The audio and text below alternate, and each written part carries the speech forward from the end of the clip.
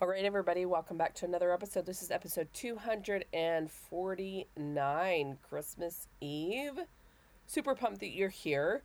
This title is, this episode is titled, I Think You Should Keep Going Just to See What Happens. Let's cue the theme song. Let's go. You're listening to the Disarming Honesty podcast with Jenny Hansen-Lane. I spent the last decade or so studying emotional intelligence and the connection that it has to the entrepreneurial world. Join us on this journey as we use every day as our teacher, as we pursue our highest vision of ourselves. The show is dedicated to vulnerability and mindset as we explore the necessary paradigm shifts it takes to change our lives and pivot into profiting from our passions.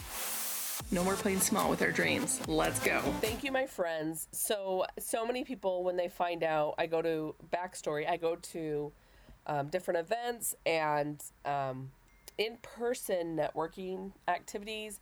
I go to podcast lunches locally, and many people have asked me, like, what is your podcast about? And I tell them it's lifestyle entrepreneurial. So like the stay-at-home mom may gather inspiration, but also the entrepreneur can gather light and knowledge from it too. And when I tell people that, I publish daily and that I'm not sure, the end goal with it, my most favorite, bestest comments from people I adore say, I think you should just keep going and see what happens. And this is such a true idea throughout so many themes of our life. Marriage, right? I think you should keep going just to see what happens. Raising children, doing something new, and obviously keeping up with your routines. And I really like this little quote or saying because we don't know what happens, and that's why we move forward. It's actually way worse if we were to judge current choices off of knowing what the future holds. Now, there are such things as like a premonition or impression not to do certain things, but we don't know the future in a lot of different ways, and so it's really important that we keep going in general. And this advice has been something that people have said to me, but I've kind of just said to other people because I feel like curiosity is really powerful. It's a really powerful element to have because it increases our knowledge and our understanding and our experiences. Because of curiosity, we're more likely to go out and try something we haven't done before. We're more likely to have experiences we haven't had before.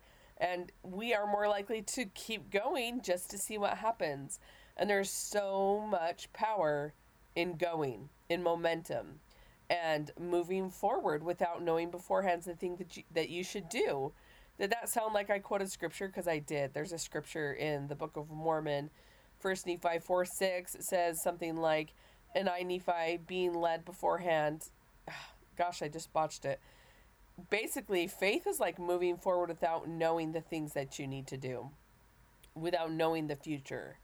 And this quote is most certainly based off of the principles of faith, that we do things because we believe in things that we can't see but we know are true.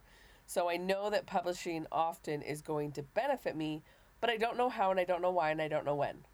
But it has been a pivotal catalyst for me already because of the people that I've met through podcasting. So if you're thinking about a podcast, screenshot this, tag me. I want to hear from you. If you are, I love the phrase podcast curious. That means you're not so sure.